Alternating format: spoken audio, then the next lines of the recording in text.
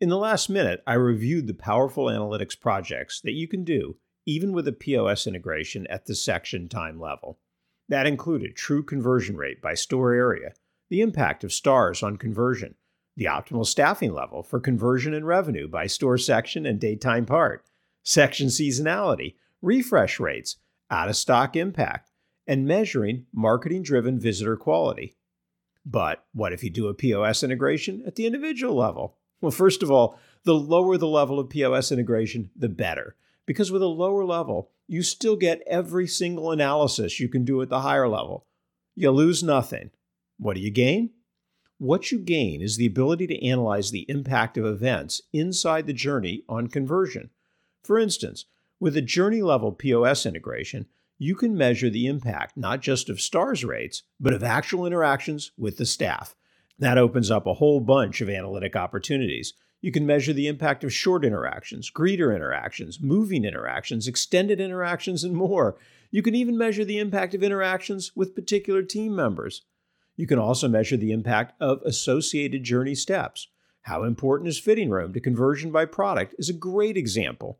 You can't do that analysis with just a section-level POS integration, but you can with an individual POS integration. An analysis that requires POS data and any segmentation by journey step requires integration at the individual level. If you want to measure the impact of conversion on what people do first, you need individual level integration. If you want to measure the impact of shopping in multiple areas, of spending a certain threshold of time in an area, of entering from the mall, of being in a group, of being male or female, any question that requires segmentation to answer also requires individual level POS data. Lastly, if you want to reverse the process and understand journeys based on purchase, you need that individual level data.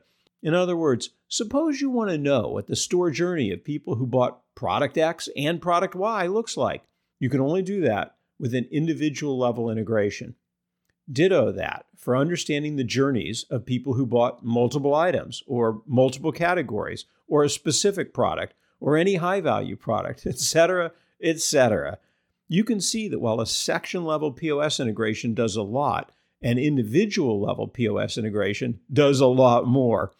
There are a ton of big, important, interesting questions that really do require individual POS integration, which is why that's the level of integration I typically recommend.